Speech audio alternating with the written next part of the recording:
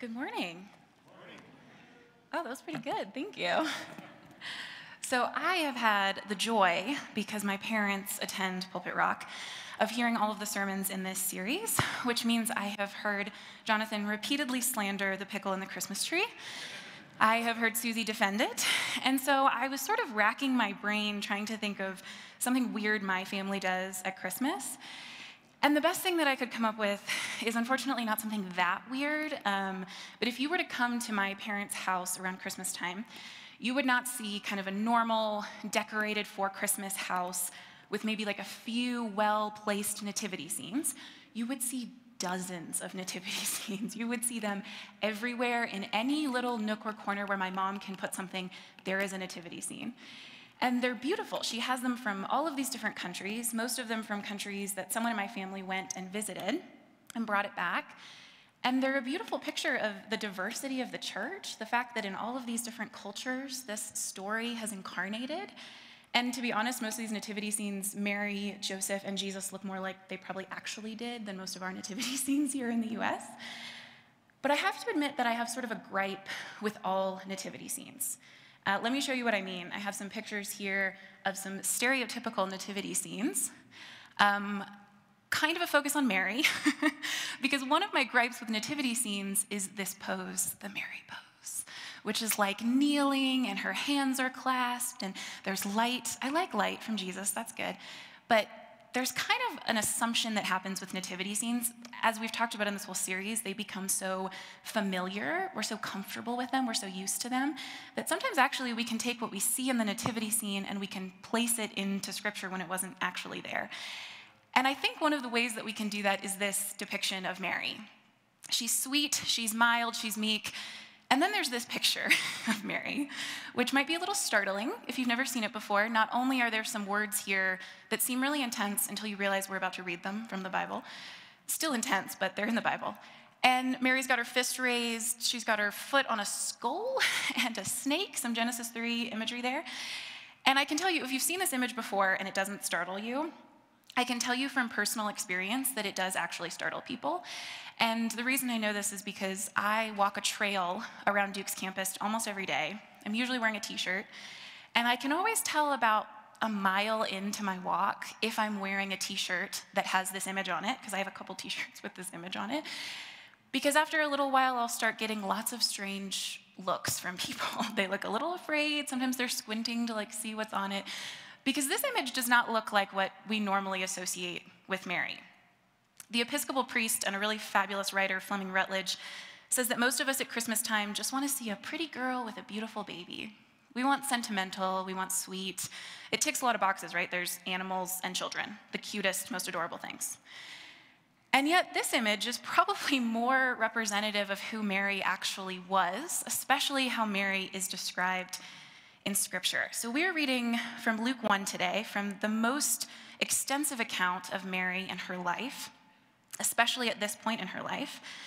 We're going to read about Mary's visit from Gabriel, her response to this visitor, her faithful yes, but also this radical, prophetic, and really theologically rich song of hers. Now, before we get into it, I just have to note, Mary is kind of tricky for us as Protestants. Sometimes we get a little freaked out about talking about Mary too much because we recognize that in the history of the church, we have made some mistakes in how we've talked about Mary. And out of a fear of seeming Catholic, we end up just avoiding Mary, minimizing her, ignoring her. And it's a real cost to us theologically. Not only because Mary is the mother of Jesus, she plays this crucial role in the history of salvation, but we also miss this beautiful song of hers when we ignore or when we minimize Mary, or when we think of Mary only the way we did in those other pictures and not this Mary. So before we get into Mary's song, we're going to get some of the background, and I'm going to start in Luke 1, verse 26. It says, "In the 6th month of Elizabeth's pregnancy, God sent the angel Gabriel to Nazareth, a town in Galilee, to a virgin pledged to be married to a man named Joseph, a descendant of David. The virgin's name was Mary. The angel went to her and said, 'Greetings, you who are highly favored. The Lord is with you.' Mary was greatly troubled at his words and wondered what kind of greeting this might be. But the angel said to her, 'Do not be afraid, Mary. You have found favor with God. You will conceive and give birth to a son, and you are to call him Jesus. He will be great and will be called the Son of the Most High. The Lord God will give him the throne of his father David, and he will reign over Jacob's descendants forever. His kingdom will never end." "How will this be?" Mary asked the angel, "since I am a virgin?" The angel answered, "The Holy Spirit will come on you, and the power of the Most High will overshadow you. So the Holy One to be born will be called the Son of God. Even Elizabeth, your relative, is going to have a child in her old age, and she who was said to be unable to conceive is in her 6th month. For no word from God will ever fail."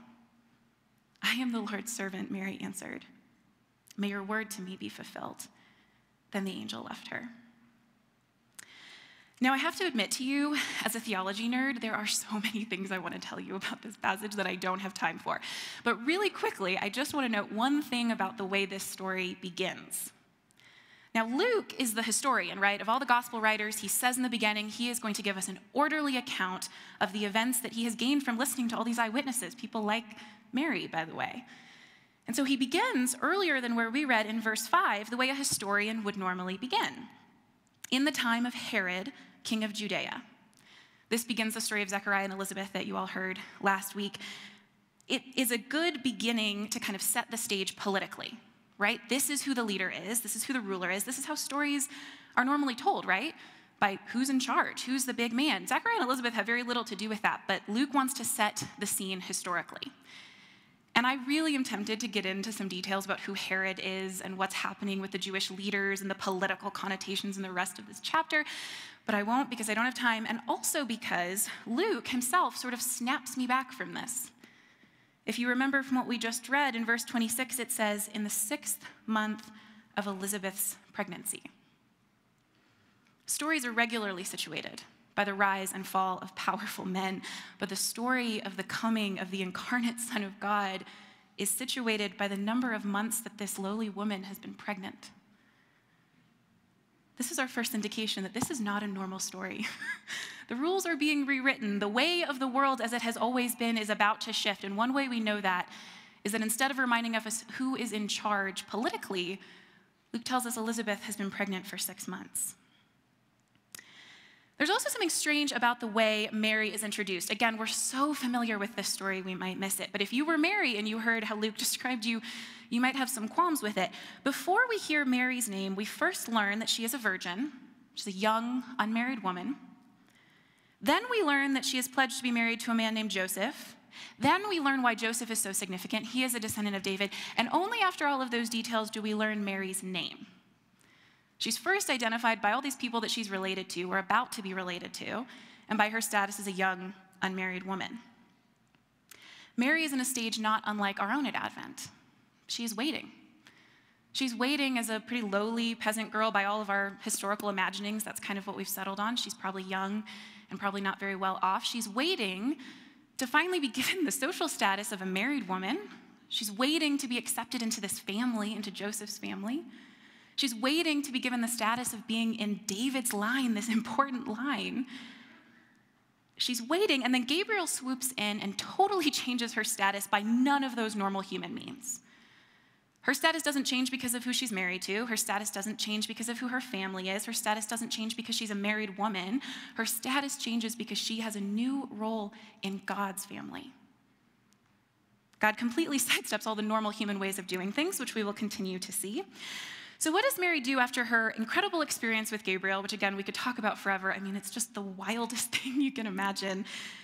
She, by faith, agrees to God's plan for her wild life, and then what does she do next? She goes to visit Elizabeth. Now, there could be a lot of reasons that she does this. A lot of people have said she's kind of checking out what Gabriel said, right? Gabriel said Elizabeth is pregnant, she should go see for herself. And yet, we've already learned that Mary's response to Gabriel is different than Zechariah's response, right? He's looking for proof. She doesn't really seem to be looking for proof. So why does she go visit Elizabeth? It could be that she's pregnant, she's a young girl, she's looking for someone else who's pregnant to talk to, she's excited Elizabeth is pregnant and wants to spend time with her.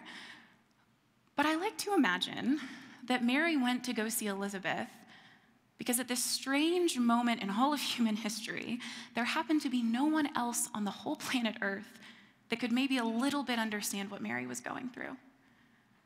I mean, can you imagine holding inside yourself, for Mary quite literally, the news that the Messiah was coming and no one will understand? I mean, I can imagine she was ready to burst with the news. And so she goes and visits Elizabeth, starting in verse 39. At that time, Mary got ready and hurried to a town in the hill country of Judea, where she entered Zechariah's home and greeted Elizabeth.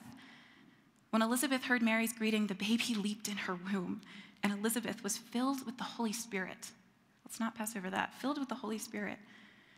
In a loud voice, she exclaimed, "Blessed are you among women, and blessed is the child you will bear.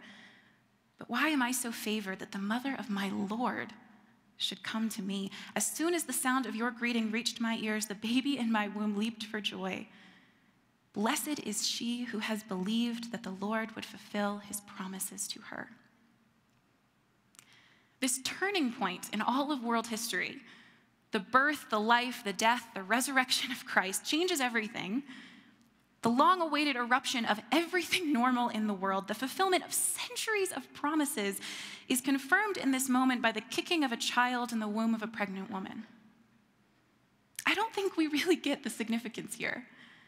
One of the things we love about Christmas, as I've said, is the sweet baby and the beautiful mother, and it's sentimental and it's nice, but we do not grapple with the fact that in a world ruled by force and wealth, theirs and ours, in a community where men's voices mattered most, definitely then and often in ours, this monumental moment of history occurs between two pregnant women and their unborn children. No one else really knows what's going on besides them. And we'll see in a moment, they're about to proclaim some pretty radical things. Elizabeth is filled with the Holy Spirit. Mary is literally bearing the word of God in her body. They're about to talk about all of these amazing things God is going to do. This is a wild baby shower they are having. We often call this song I'm about to read Mary's response to Elizabeth's really strong, incredible confirmation of what's happening. We often call it the Magnificat. We call it this, if it's confusing or strange, it's just good to note. We call it this because in Latin, the first word that comes up is glorified, and in Latin, that's Magnificat. And so people have sung it in Latin, and for centuries, Christians' only access to Scripture was in Latin, and so that's how they would have understood it. But it's not really fair to call this a song, to be honest, especially when it's a woman singing it. We tend to have visions of Mary strumming a guitar and singing about her feelings, and that is not what's about to happen, okay? Mary's song, like Zechariah's song, is a wild one. And Mary's song in particular is a little bit more like a battle cry than like a love song or a hymn. And Mary's song in particular exists in a long line of songs from godly women who were prophets. Mary is about to give us a prophecy. Things like Miriam's Song of Deliverance in Exodus 15, Deborah's victory hymn in Judges 5, Hannah's song in 1 Samuel. If you have some time this week to read your Bible, I would really recommend reading 1 Samuel 1 and Luke 1. There's some incredible parallels there. The Magnificat itself is in the aorist in Greek. Nerd moment for a minute. It's functioning in the equivalent of the prophetic perfect in Hebrew. We have all of the contextual reasons and the grammatical reasons to understand that what Mary is about to say to us is a prophecy. She is describing the future work of God in Christ with the certainty of a past event. So the things we're about to read sound like she's saying they've already been done, and in some sense they already have. God keeps doing the same things over and over again. But she's also describing what God will do with the coming of the child in her womb with the certainty of a past event. She is so certain that God will be faithful. It is as if he has already done it. So let's start in verse 46. And Mary said, "My soul glorifies the Lord, and my spirit rejoices in God my Savior. For he has been mindful of the humble state of his servant. From now on, all generations will call me blessed. For the Mighty One has done great things for me. Holy is his name. His mercy extends to those who fear him from generation to generation. He has performed mighty deeds with his arm. He has scattered those who are proud in their inmost thoughts. He has brought down rulers from their thrones, but has lifted up the humble. He has filled the hungry with good things, but has sent the rich away empty. He has helped his servant Israel, remembering to be merciful to Abraham and his descendants forever, just as he promised our ancestors." Do you get why I called it a battle cry? There is nothing meek or mild or sweet about this song. It begins with some really lovely, sweet things, right? Mary recognizes God has done something individually to her. He has honored her. He has given her this unique place in his family. And yet she very quickly moves on to this radical statement of how God is overturning the whole world.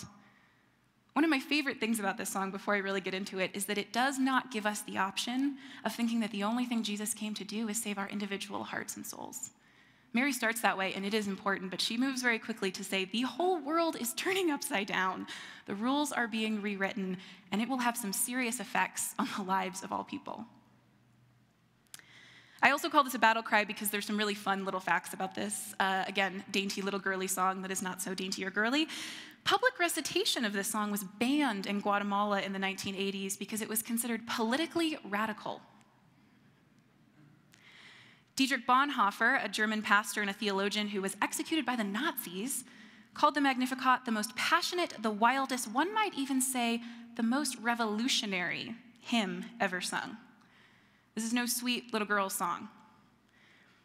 There are so many places that we could go in the Magnificat, but I want to focus this Advent season on what the Magnificat and Mary's life tell us about what it means to be faithful Christians in this in-between time. As Christians, we are always doing what God's people have always done, rehearsing our waiting. Advent is a time for us to rehearse the waiting of God's people for the Messiah the first time, so that we can do our waiting well as we await the second coming of Christ.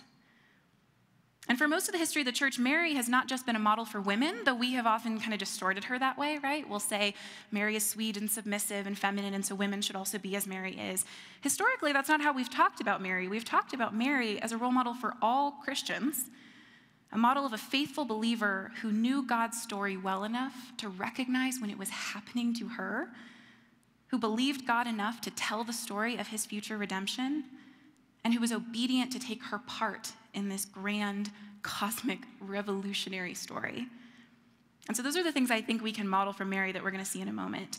That we can know God's story, that we must know God's story in order to participate, that we need to believe God's story, and that when we know and when we believe, we have the option to participate.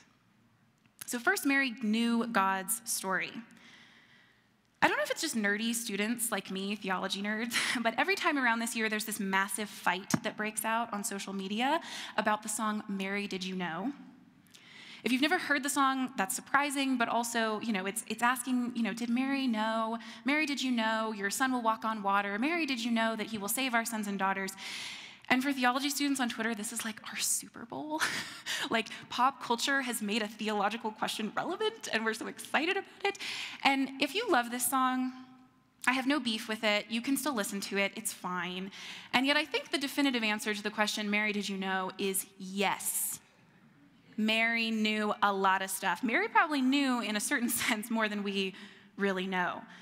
Based on what Gabriel says to her, based on what she says to Elizabeth, we know that Mary knew a lot of stuff. When Gabriel says to her that her son will be Son of the Most High, and that the Lord would give her son the throne of his father David, and that the son she had would be called the Son of God, Mary knew what those words meant, what those titles meant. She knew the story of her people, Israel, well enough to know when Gabriel said those things, she knew the part her son would play in it. She knew who God is. She recognized that God cares for his people, especially the most vulnerable and lowly, that he saw her and acted. She knows the stories of deliverance in the Old Testament. She knows the people being brought out of Egypt across the Red Sea into the Promised Land. So she can say he has performed mighty deeds with his arm because she knows that he has, and scattered those who are proud in their inmost thoughts because she can think of examples of when he did that. She knows how he guided Israel into victory against nations that they should not have had victory in. And she also knows of the times when he brought down their own rulers who were corrupt, worshiping idols, mistreating people. So she can truthfully say he has brought down rulers from their thrones. She knows who God is. She knows the promises and the prophets of provision and protection for the vulnerable. So she can say he has filled the hungry with good things. And she knows how harshly Scripture speaks against those who hoard wealth and exploit other people. So she can say has sent the rich away empty. She knows the story of Abraham and Isaac and Jacob, so she can truthfully say he has helped his servant Israel because she recognizes that her son is the fulfillment of these prophecies. The Magnificat proclaims God's salvation. As I said, it will not let us get away with thinking Jesus came only to save our individual hearts and souls, Mary's song reminds us of these great things God has done for his people and the promises of what he will continue to do, material things that upset the way of the world. Mary's knowledge of this grand story is instruction for us. We need to know the story. Secondly, Mary believed God's story. I don't think it's an accident that Luke arranges the story in this way. He goes from Elizabeth saying to Mary, "Blessed is she who has believed that the Lord would fulfill his promises to her," and then jumps straight into all of these things that Mary believes, her proclamation of belief. Mary not only knew God's story enough to recognize it, she knew those titles, she knew the story of the line of David. As a theology student, I can tell you there are plenty of people who know the Bible really well and do not believe it. And unfortunately, there are way more people who know the Bible really well, say that they believe it, and would risk nothing to follow it. Mary believed it. This belief was no small thing for Mary. She was taking on a terrifying job. Again, Mary, meek and mild is not the same thing as the Mary in the Bible, because when Mary is told that she will have this pregnancy out of nowhere as an unwed teenager, she knows how dangerous this is for her. She knows that at the very least, she will lose her engagement. The life that she had planned will be completely upset. At worst, she'll face total social exclusion. It could even be dangerous for her. And she believes so strongly that God really does and has been mindful of the humble state of his servant that she can have the courage to say yes to what he asks of her. She believes so deeply in this story and in God's care for her that she had the courage to say yes. And she had the courage to believe God about his reign over all creation in the face of the Roman Empire, which was also no small thing. The rich and the rulers that she talks about, her and Elizabeth would have had actual people in mind when she said that. These are not abstract ideas, right? There are rulers oppressing the Jewish people. There are rich exploiting the poor. When she says poor and marginalized, she's thinking of actual people. They're not abstract. They are real forces and powers. I mean, she is saying something completely ridiculous. A lowly Jewish peasant girl is shaking her fist at the massive power of the Roman Empire, and more than that, all of the powers of darkness and evil in the world, and saying, "My son will defeat you." She is crazy. Or she believes something that we struggle to believe, truly. She sounds out of her mind, but the rest of Luke will testify to how right she is. People get healed. They get raised from the dead. The religious and political leaders miss the whole message of the Messiah, while the poor and the marginalized hang on to Jesus for dear life. We will often say of the early Christians that when they said Jesus is Lord, they were also saying Caesar is not. They had a yes to Jesus as Lord, and that had implications for everything else in their lives. When Jonathan preached a few weeks ago about Herod and the Magi, when the Magi come to Herod and say what they say and he responds appropriately. God bringing rulers down from their thrones means something different when you are the ruler. So Mary knew God's story, Mary believed God's story, and lastly, Mary participated in God's story. Mary represents the people of God's yes to God. After decades, centuries of failure to say yes to God's plan, failure to stop worshiping idols, failure to treat people well, failure to live in the community that testifies to who God is and who this people is, Mary, by the grace of God, not by her own inherent sinfulness, but by the grace of God, embodies the yes that the people of God were always intended to give to God. And yet Mary also proclaims the no of God. The no that God has proclaimed over injustice, oppression, abuse of power, and the no that the people of God must also say in order to be faithful to him. Mary is submissive, yes, as all humans should be to God, but that submission requires refusing to submit to the ways of the world, to the loud voices that say power and wealth will always win, to the shrug of the shoulders that says this is how things always have been and always will be. Mary not only submits herself to God's purpose, she willingly takes on her role in that purpose, and that role includes a yes, and it includes a really terrifying no.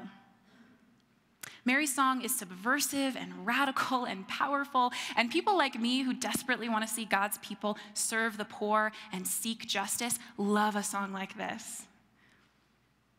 And yet there is a truth that is none too exciting for any of us, which is one that Mary would learn as well, that her no, as her yes, was costly. She would learn, like all of Jesus' followers, that the path to justice led Jesus right to the cross. This was a path of suffering. When Mary and Joseph bring Jesus to the temple after his birth, Simeon, an elderly man who had been promised by God he would see the Messiah before his death, says to Mary, "A sword will pierce your heart as well." Her no and her yes were costly.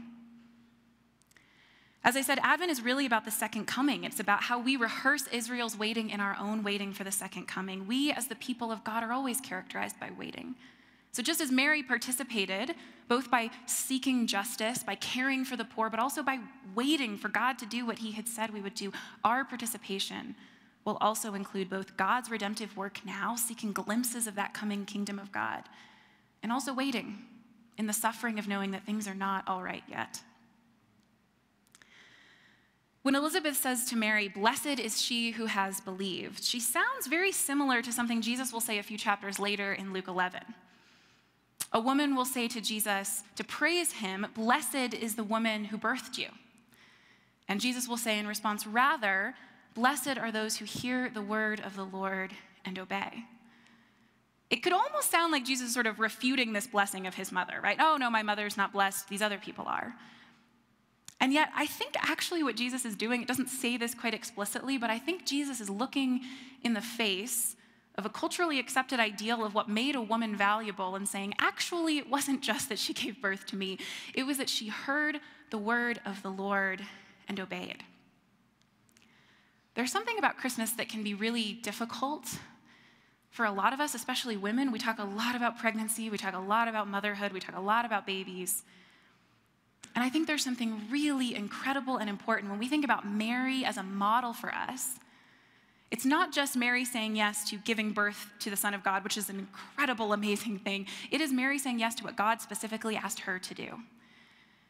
In the face of this cultural expectation of what made a woman valuable, Jesus says, rather blessed are those who hear the word of the Lord and obey. And I like to think that when he said this, he had some of the women disciples who had left everything behind and followed him to the cross nearby listening.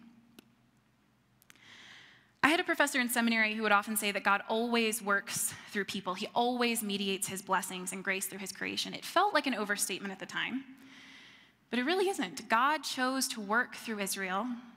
God chose to work through Mary, and God chooses to work through us. And this is ultimately what Mary teaches us. God requires a yes and a no from all of us. A yes to his plan and a no to the powers and principalities. I can think of some great examples throughout church history of this that I'm just going to tell you really quickly. If they sound interesting, you should Google them and use good sources and maybe read a book or something like that. The first is Perpetua and Felicity. These are two early Christian martyrs. I think of them at Christmas time because they were both young women, and one of them had just recently given birth to a child. They were martyred for their faith because they knew that a yes to Jesus and the empire they were in meant a no to their very lives. I think of the Confessing Church in Germany during the Nazi regime. They were a group of Christians who, in opposition to the established regular church, actually said no to the Nazis. A yes to the revelation of God in Christ required a no to the government powers that claimed to be the word of God instead. They wrote in the Barmen Declaration, which was an important declaration of what they believed and why they weren't in support of the government. They wrote that Jesus Christ is the only Lord. No other authority can compete with him. A yes to Jesus is a no to those authorities that would take his place. I think of the witness of enslaved Christians during the Civil War, throughout all of our history, really. A witness of Black Christians during the Civil Rights Movement, those who knew that a yes to God meant a no to injustice, and also knew that a no to injustice means getting your hands dirty. None of those people had to go looking for a no. Their yes came with one. It was inherent. Which means the question for us is, what is our yes, but also what is our no? Maybe it's how we spend our money. A yes to stewarding God's gifts to us well means a no to selfish acquisition, to hoarding what we have, to believing that I have earned it so I can choose how to use it. A yes to caring for the poor and to giving generously probably means a no to some comforts in your life. It means a no to clenching your fists. Maybe it's how we treat people who are different from us. A yes to setting a wide table and welcoming people who might break our dishes or bring strange food is a no to the comfort of our bubble and people who are like us. It's a no to building walls around what we have to protect it.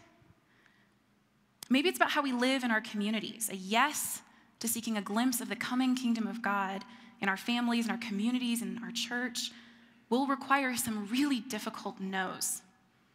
It might be the no of speaking up against those who would deny the image of God in other people. It might be the no of seeing injustice and using the resources available to you to fight it. It might be the no of learning that something is broken in your community and doing something about it. The good news of the gospel is that what Mary said God would do in the Magnificat is true. He will make all things right again. He will bind up everything broken. He will wipe every tear from every eye. We can work in this world with our yeses and with our nos, from a place of joy and love and grace, not from a place of desperately needing to fix everything. Mary's song is an invitation to participation, not an invitation to become the Lord of fixing everything ourselves. In this particular season of waiting, of rehearsing waiting, and the coming season of celebration and Christmas, these are good seasons to work from joy with our yeses and with our nos, and to join Mary in proclaiming God's story and living into it with our words and with our actions. Let's pray. Dear Lord, I thank you for speaking through unexpected people. I thank you for giving Mary the gift of knowing who you are so intimately, and also for giving us the gift of being able to model that knowing and believing in our own lives. Thank you for giving us your word, which is just an unbelievable gift. And thank you for giving us opportunities that we do not deserve to participate in your good work in the world. I pray that you would spark in each of our minds something specific, some act of yes and no that would make our participation real in this season, and that you wouldn't let us go until we've done it. It's in your name we pray. Amen.